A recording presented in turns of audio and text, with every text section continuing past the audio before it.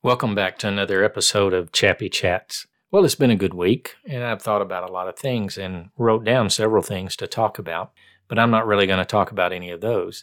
It's something rather I want to talk about in our lives. All of us want to think we make a difference in life, and we want to leave a legacy. There's a lot of talk about legacy, especially among presidents. What will their legacy be? Well, I want to talk to you about that today. What is your legacy? Now, a lot of people think that leaving a legacy is leaving a statue somewhere or a plaque on a building or some great foundation. But none of those are really what I think legacy is talking about. Legacy is more what comes out of the lives of who we poured our lives into. You see, plaques can be taken off of buildings, names can be taken off because society changes and says this is no longer something we want to honor or revere. Or even buildings can be torn down and nobody knows what was in that site prior to what's there now. Let me use an example before I get to one story I think can relate this really well. The Gates. We've all heard they're getting a divorce and they've got all this money and all this houses and all these things. But do you really think that's what they're going to be remembered for? Or do you think that they're going to be remembered for all the investments they made into life, into people's lives? Now, I know some are thinking, but I don't agree with what they did. It really wasn't an investment. They should have gone this way with their money. Well, that's neither here nor there. The point is they took their time to set up a foundation, to invest into others, to invest in a future, to make things better in the way they felt they could make them better. And so I think that's what they'll be remembered for. Once the new wears off and they've made the settlement and everything goes by the wayside, I don't think anybody will really remember about them getting a divorce because they will see the effect of what they poured their life into. It'll live long past any building or any software or any land that they own, because I read in one article Bill Gates owns more farmland than anybody else in the United States. But all of that will not be what is remembered. What is remembered will be what they did for people and how they infused others with life.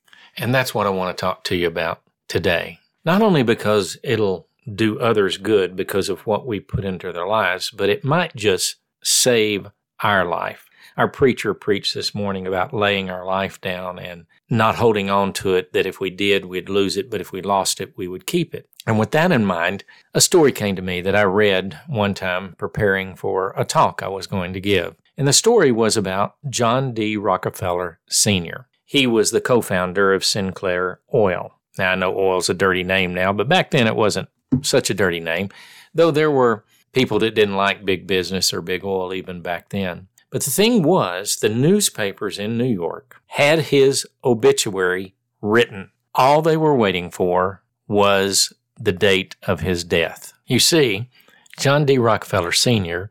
was supposed to die at an early age because he had been such a hard man. He didn't care who he stepped on, who he had to put down, or what he had to do to get ahead, and that's what he did. And he lived his life that way, as the story goes. And as a result of that, he got to the point, I don't know if it was from stress or guilt or shame or a combination of just a hard life, that he really couldn't eat anything except some milk and crackers, the story says. But there came a point when he decided that he would invest in others, and he created the Rockefeller Foundation that is still going today. And he began to invest in others, to divest himself of this life that he had. Sure, he still lived a comfortable life, but he began not to focus on just being more and more comfortable and having more and more, but in this foundation, he looked for things that he thought was worthy. Now, again, it doesn't matter if we thought it was worthy or should have been the right way he should have spent it.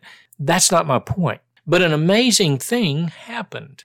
As he began to lose his life, give control of some of his resources over to others, and make decisions to give them out to others, he became healthier and healthier and healthier. And he lived a good, decent length of life. Here was a man that had everything in the world, and yet they were expecting him to die any day. He could have had the best doctors, gone to the best hospitals, and yet there was nothing they could do for him until he began to pour himself into something besides himself. Then amazingly, miraculously, he got better. I think that should tell us something in this day that we live in. So many of us are trying to project the perfect image, have the best reputation, have the most things, try to control the outcome and the results and the future, and we can only have crackers and milk.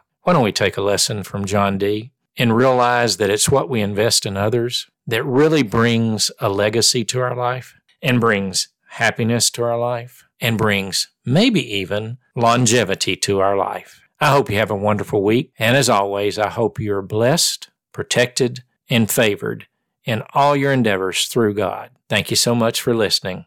I'll be back again next week.